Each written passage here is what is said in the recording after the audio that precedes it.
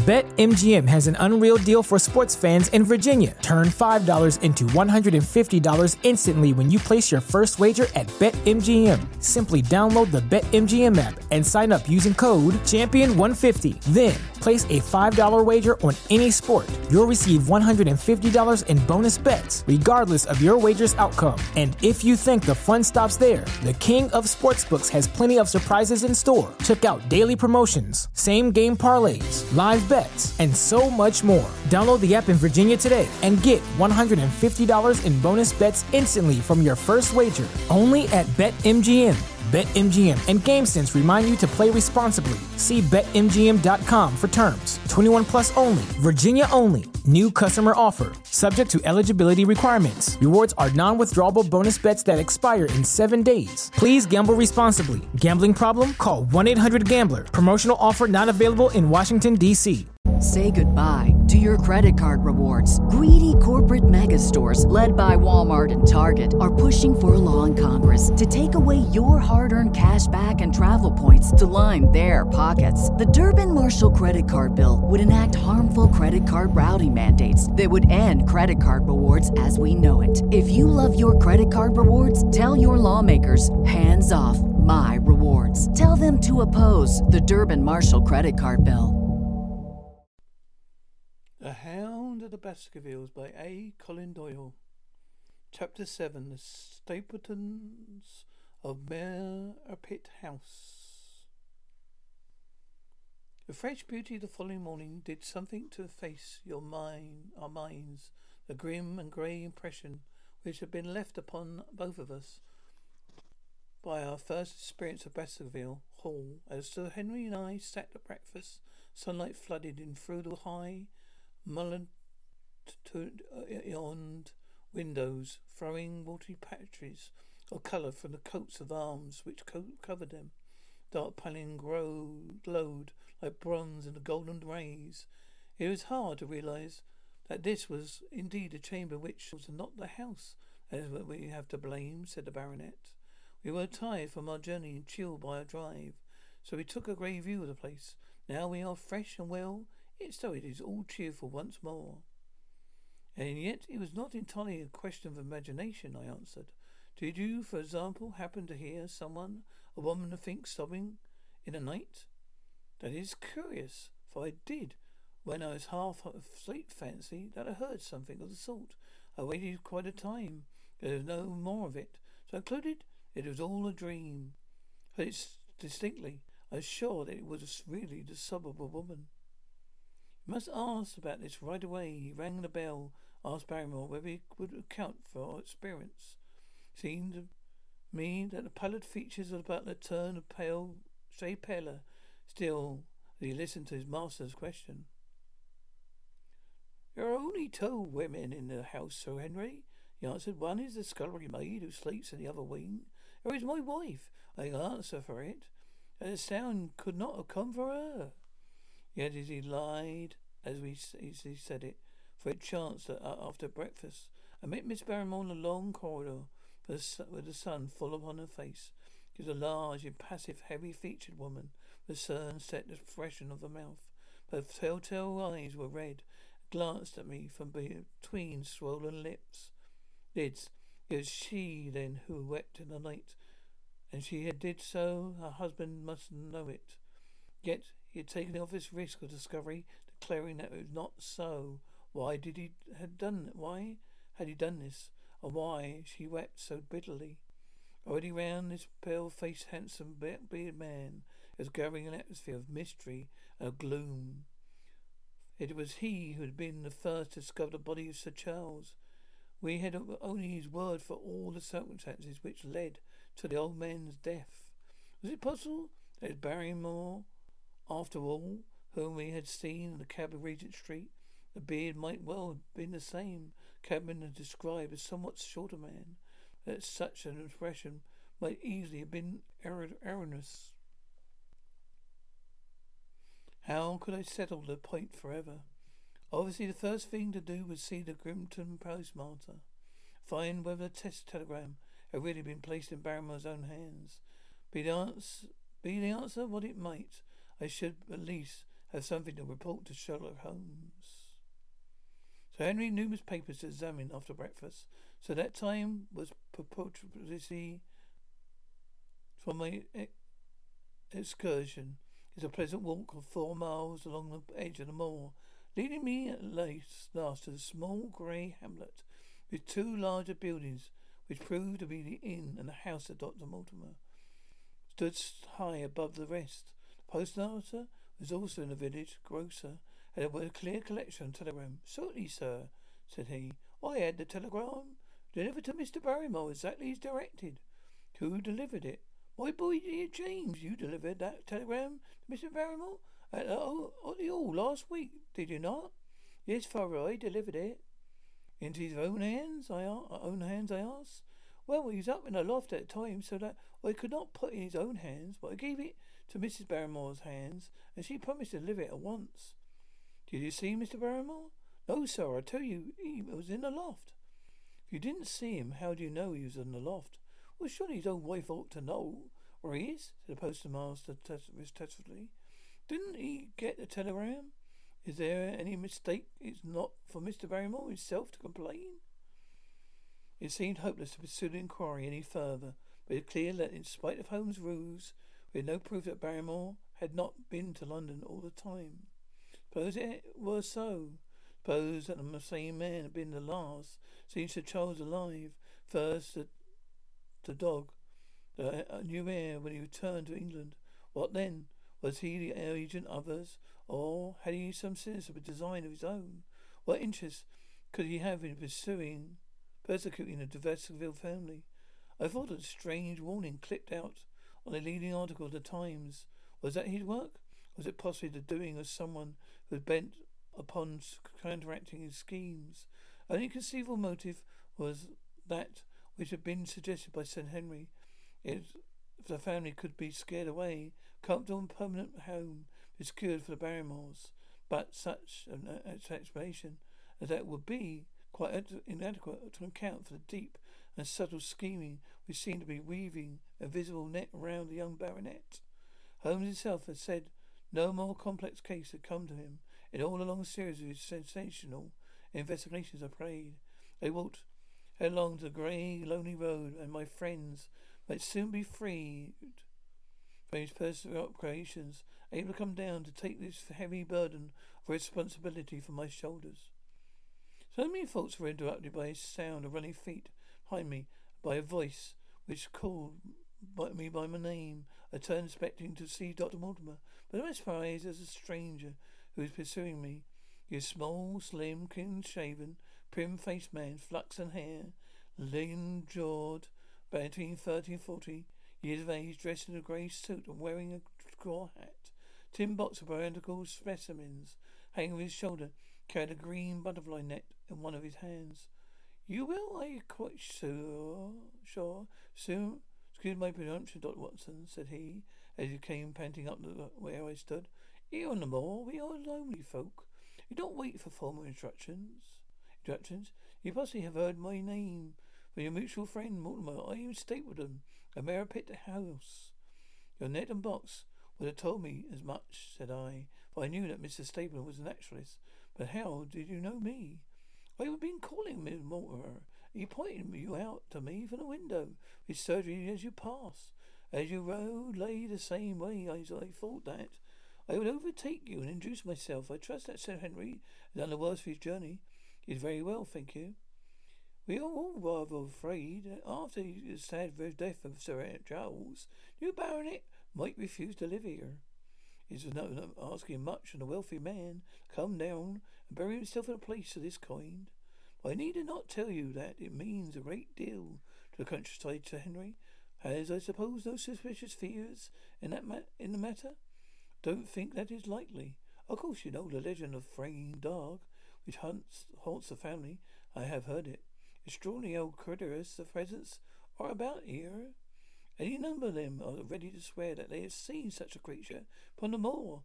He spoke with a smile, but I seemed to read in his eyes. Each took the matter more seriously. The story took a great hold upon the imagination of Sir Charles. I have no doubt it led to his tragic end. But how?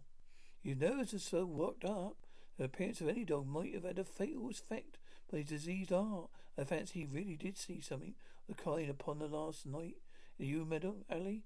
I feared that some disaster might occur, but I was very fond of the old man. I knew that his heart was weak. How did you know that? My friend Mortimer told me. You think, then, the same dog pursued Sir Charles? He died of fright and consequence? Have you any better explanation?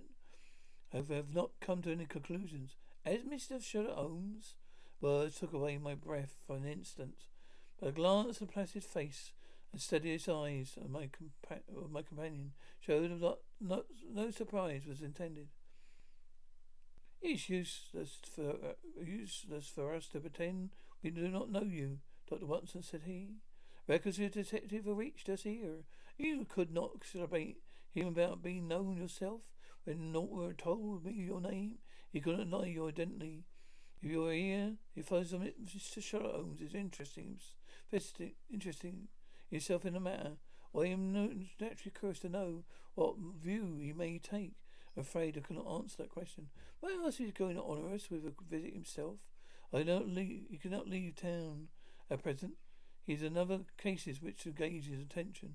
What a pity! He might throw some light on them which is so dark to us.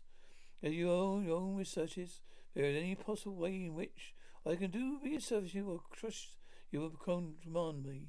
If I have any indication of the nature of your suspicions, or how you propose to investigate case, I might perhaps even now give you some aid or advice. I'll show you that. I am simply here upon a visit to my friend Sir Henry. I have no need to help of any kind. Excellent, said Stapleton. You are perfectly right to be wary and discreet. I am justly reproved for what I feel was unjustifiable intrusion. I promise you that I will not mention the matter again. Came to a point where a narrow grassy path struck off the road and round across the moor.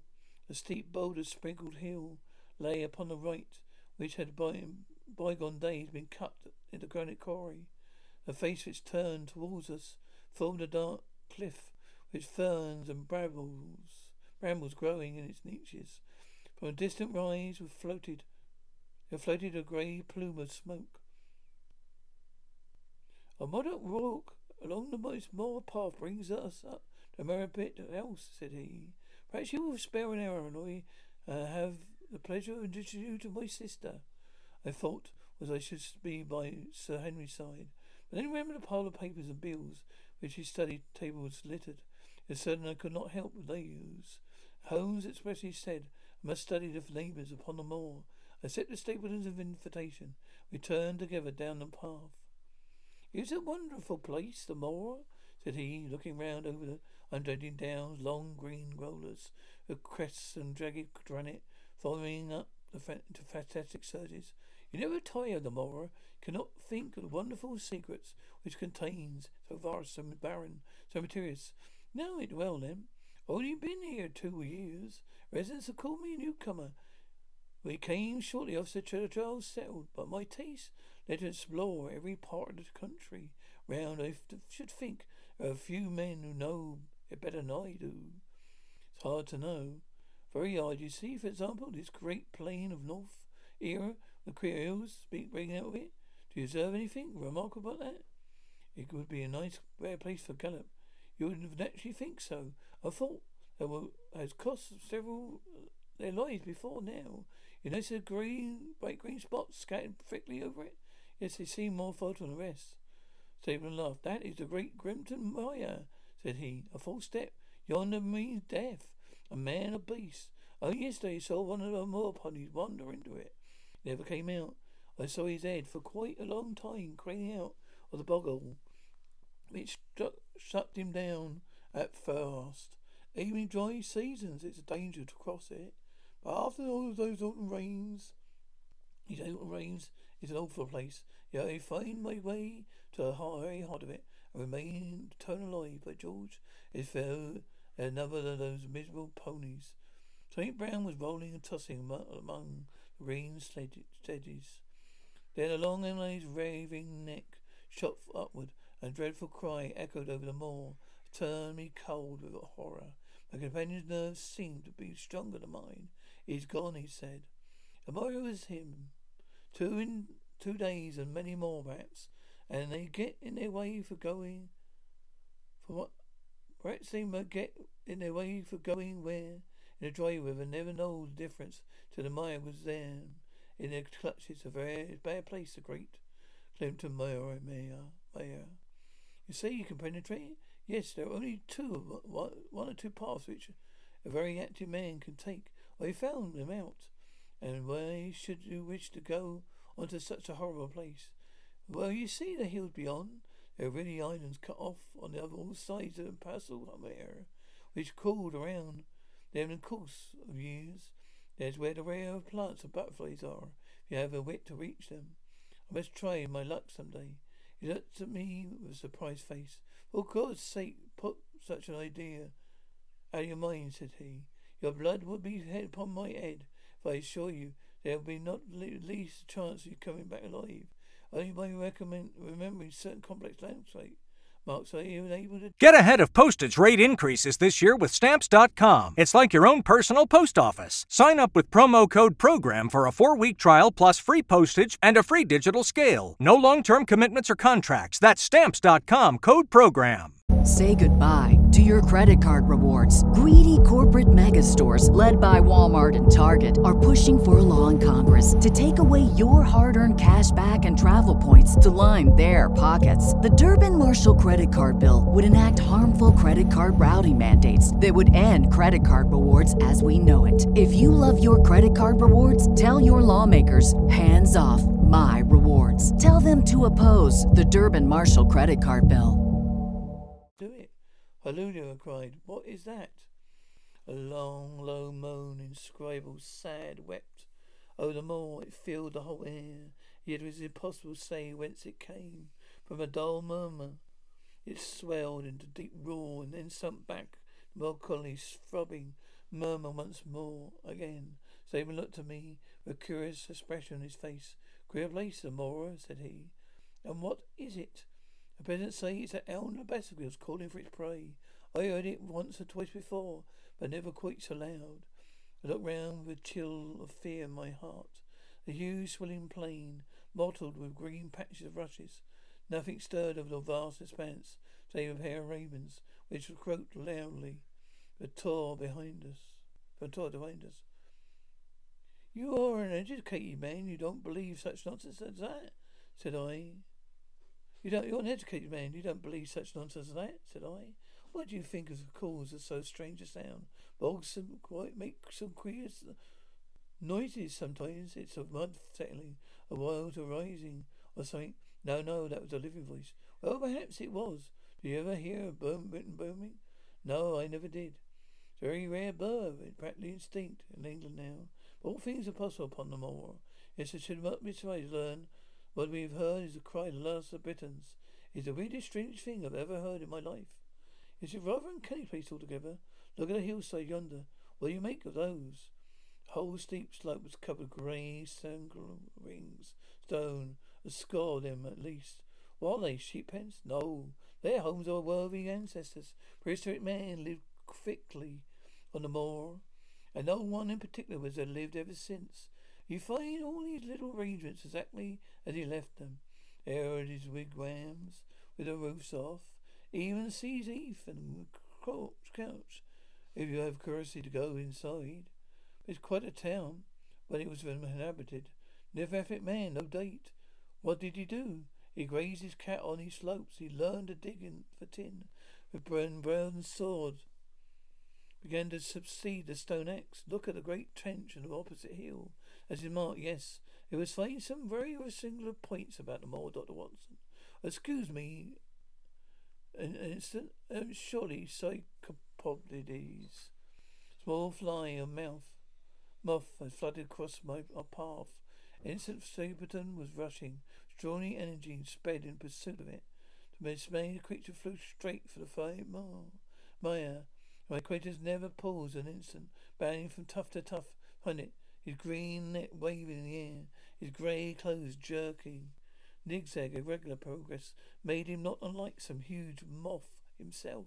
was standing watching in pursuit with a mixture of adoration for his extraordinary activity and fear lest he should lose his footing in treacherous mire. I heard a sound of steps. Turning round, found a woman near me upon the path. She came from the direction which a plume of smoke indicated the position, Merripit House, but a dip of the moor had hid her, for she was quite close. I could not doubt this was Miss Stapleton, from whom I had been told such ladies of any sort must be few upon the moor. I remembered I had heard someone describe her as being a beauty. The woman who approached me was certainly that of a most uncommon type. There could not have been a greater contrast between brother and sister. The Stapleton was naturally tinted and light-eyed hair and grey eyes, while she was darker than a brunette whom I had seen in England. Slim, elegant, and tall, she had a proud, finely cut face, so regular it might have been seemed impassive were it not for a sensitive mouth and a beautiful dark eager eyes. Her perfect figure and elegant dress, she was indeed a strange apparition upon a lonely moorland path. Her eyes were on her brother. As I turned, she quickened her pace towards me. I raised my hat, was about to make some extraordinary remark, when her own words turned all my thoughts into a new channel.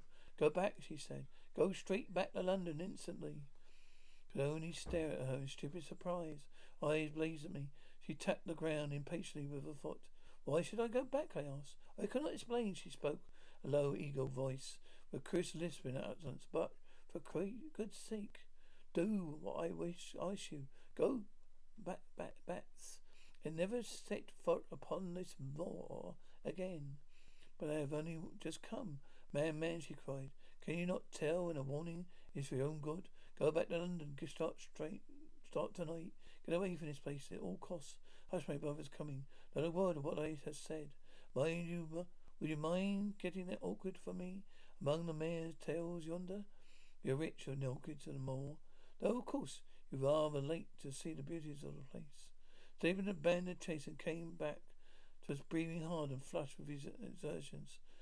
Hallelujah, Beryl, said he. It seemed to me that the tone of his greeting was not altogether a cordial one. Well, Jack, you are very odd.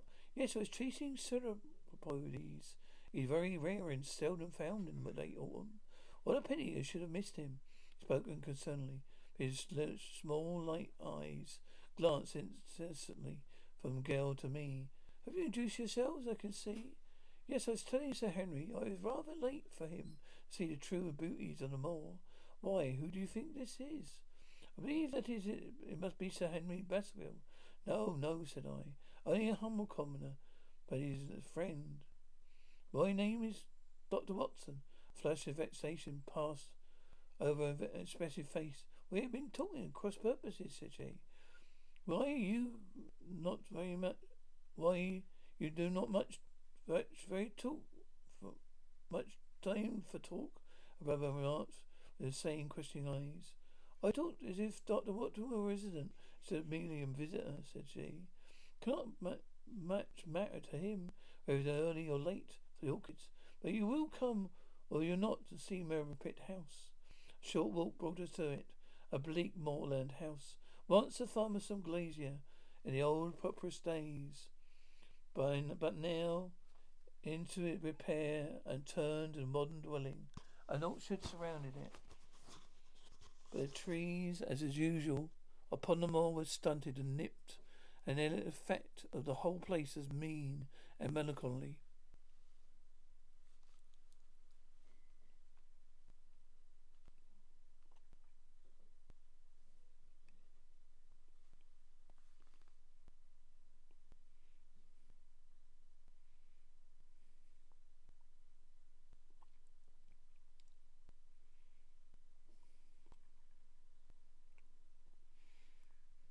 We were admitted by a strange, wizened, rusty-coated old servant who seemed in keeping with the house. Inside, however, there was a large room furnished with elegance, which seemed to recognize the taste of the lady. As they looked from their windows, interminable granite-flecked moor, rolling unbroken to the furthest horizon, I could not marvel at what could have brought this highly educated man, this pretty woman, to live in such a place? Queer spot to choose, is it not? Said he, as if in answer to my thought. And yet we managed to make ourselves happy, quite fairly happy. Do we not, Beryl? Quite happy, said she, but no ring of conviction in her words. I had a school, said Templeton. It was in the North Country, a work of a man of my temperament, was mechanical and interesting, but privy to living with the oath of helping to mould their young minds, impressing them one's own character and ideals. Very dear to me. Now the fates are against us. A serious epidemic broke out at school. 3 of the boys died, never recovered from that blow. Much to my capital was irreparably swallowed up. And yet, if it not for my loss of charming companionship of the boys, I would rejoice over my own misfortune. For with my strong taste for botany and zoology, I find a limited field of work here. My sister is devoted nature as I am. All this, Dr. Watson, been borne upon your head by your expression. She has surveyed them all out by our window. It certainly didn't cross my mind. It might be a little dull. Less for you, perhaps, than for your sister. No, I am never dull, she said quickly. We books, we have our studies. We have interesting neighbours. Dr. Mortimer is the most learned man in his own line. Poor Sir Charles is also an admirable companion. We knew him well and missed him more, I can tell. You think I should intrude if we were to call this afternoon, make the acquaintance of Sir Henry? I'm sure he would be delighted. And perhaps you would mention I propose to do so. It may in our humble way there's something to make things more easy for him till he becomes accustomed to his new surroundings. You come upstairs, Dr. Watson? Inspect my collection of Limdidophoreae. I think the most complete one is southwest of England. By the time you have looked through them, lunch will be almost ready. As eager to get back to my charge of melancholy, the more the death of the unfortunate pony, beer sandwich that had been associated, grim legend, Baskervilles, all these things tinge my thoughts with sadness. Then on top of these more less vague impressions, there had come the indefinite and distinct warnings of Miss Stapleton, delivered with such intense earnestness, I could not doubt that some grave and deep reason lay behind it. I resisted all pressure to stay for lunch. I set off at once upon my return journey, taking the grass-grown path by which we had come. Seems, however, there must have been some shortcut for those who knew it. For before I reached the road, I was astonished to see Miss Stapleton sitting upon a rock by the side of a rack, face completely flushed with exertions. She held her hand to one side. I ran all the way in order to cut you off, Dr. Watson, said she. I had not even time to put on my hat. I must not stop, or my brother may miss me. I wanted to say to you how sorry I am, but it's that surprise mistake. I've been thinking you were Sir Henry. Perhaps forgot the words. As I said, which was no application, whatever to you. But I can't forget the mistake, said I. I'm Sir Henry's friend. Your welfare is a very close concern of mine. Tell me why it was you were so eager that Sir Henry would return to London. A woman's whims, Dr. Watson. When you know me better, you understand that I cannot always give reasons for what I say or do. No, I remember the thrill of your voice. I remember the look in your eyes. Please be frank with me, Miss Stapleton. For ever since I've been here, I have been conscious of the shadows around me. Life has come like the great winter mire, the green patches everywhere in which one might sink, which no guide to point the track. Tell me then, what was it that you meant? I promised to convey your warnings to Sir Henry, especially in solution. Passed over instant over face, then over her eyes, and hardened again when she answered, "You are too much of it, Watson," said she. I were very much shocked by the death of Sir Charles. We knew very intimately, for his favourite walk was over the moor to our house. He was deeply impressed with the curse which hung over the family, and his tragedy came, I naturally felt, that there must be some grounds for fears which he had expressed. I was distressed, therefore, when another member of the family came down to live here. I felt that he should be warned of the danger which he will run. That was all which I intend to convey. But what is a danger? Do you know the story of the hound? Do not believe in such nonsense. But I do. If you have any influence with Sir Henry, take him away from this place, for which has always been fatal to his family. The world is wide. Why should he wish to live a place of danger? Because it's a place of danger. That is Sir Henry's nature. I fear that unless you give me more definite information, this could be impossible. It would be impossible to get him to move. I'm not saying anything definite, for I do not know anything definite. I would ask you one more question, Miss Soberton. You meant to know more than this when you first spoke to me. Why should you not wish your brother to overhear what he said? There is nothing to which he or anyone else could hear of that. My brother is very anxious to have the whole inhabited, but he thinks it would be for the good of the poor folk upon the money. But he would be very angry if he knew I have said anything which might induce Henry to go away. But I have done my duty now. I stay no more. I go back. Let's go back. Or he will bliss me. Suspect I have seen you. Goodbye. She turned and disappeared in a few minutes along the scattered borders. Why, I, with my soul full of vague fears, stood my way to Baskerville Hall. Say goodbye to your credit card rewards. Greedy corporate mega stores, led by Walmart and Target, are pushing for a law in Congress to take away your hard-earned cash back and travel points to line their pockets. The Durbin-Marshall credit card bill would enact harmful credit card routing mandates that would end credit card rewards as we know it. If you love your credit card rewards, tell your lawmakers, hands off my rewards. Tell them to oppose the Durbin-Marshall credit card bill.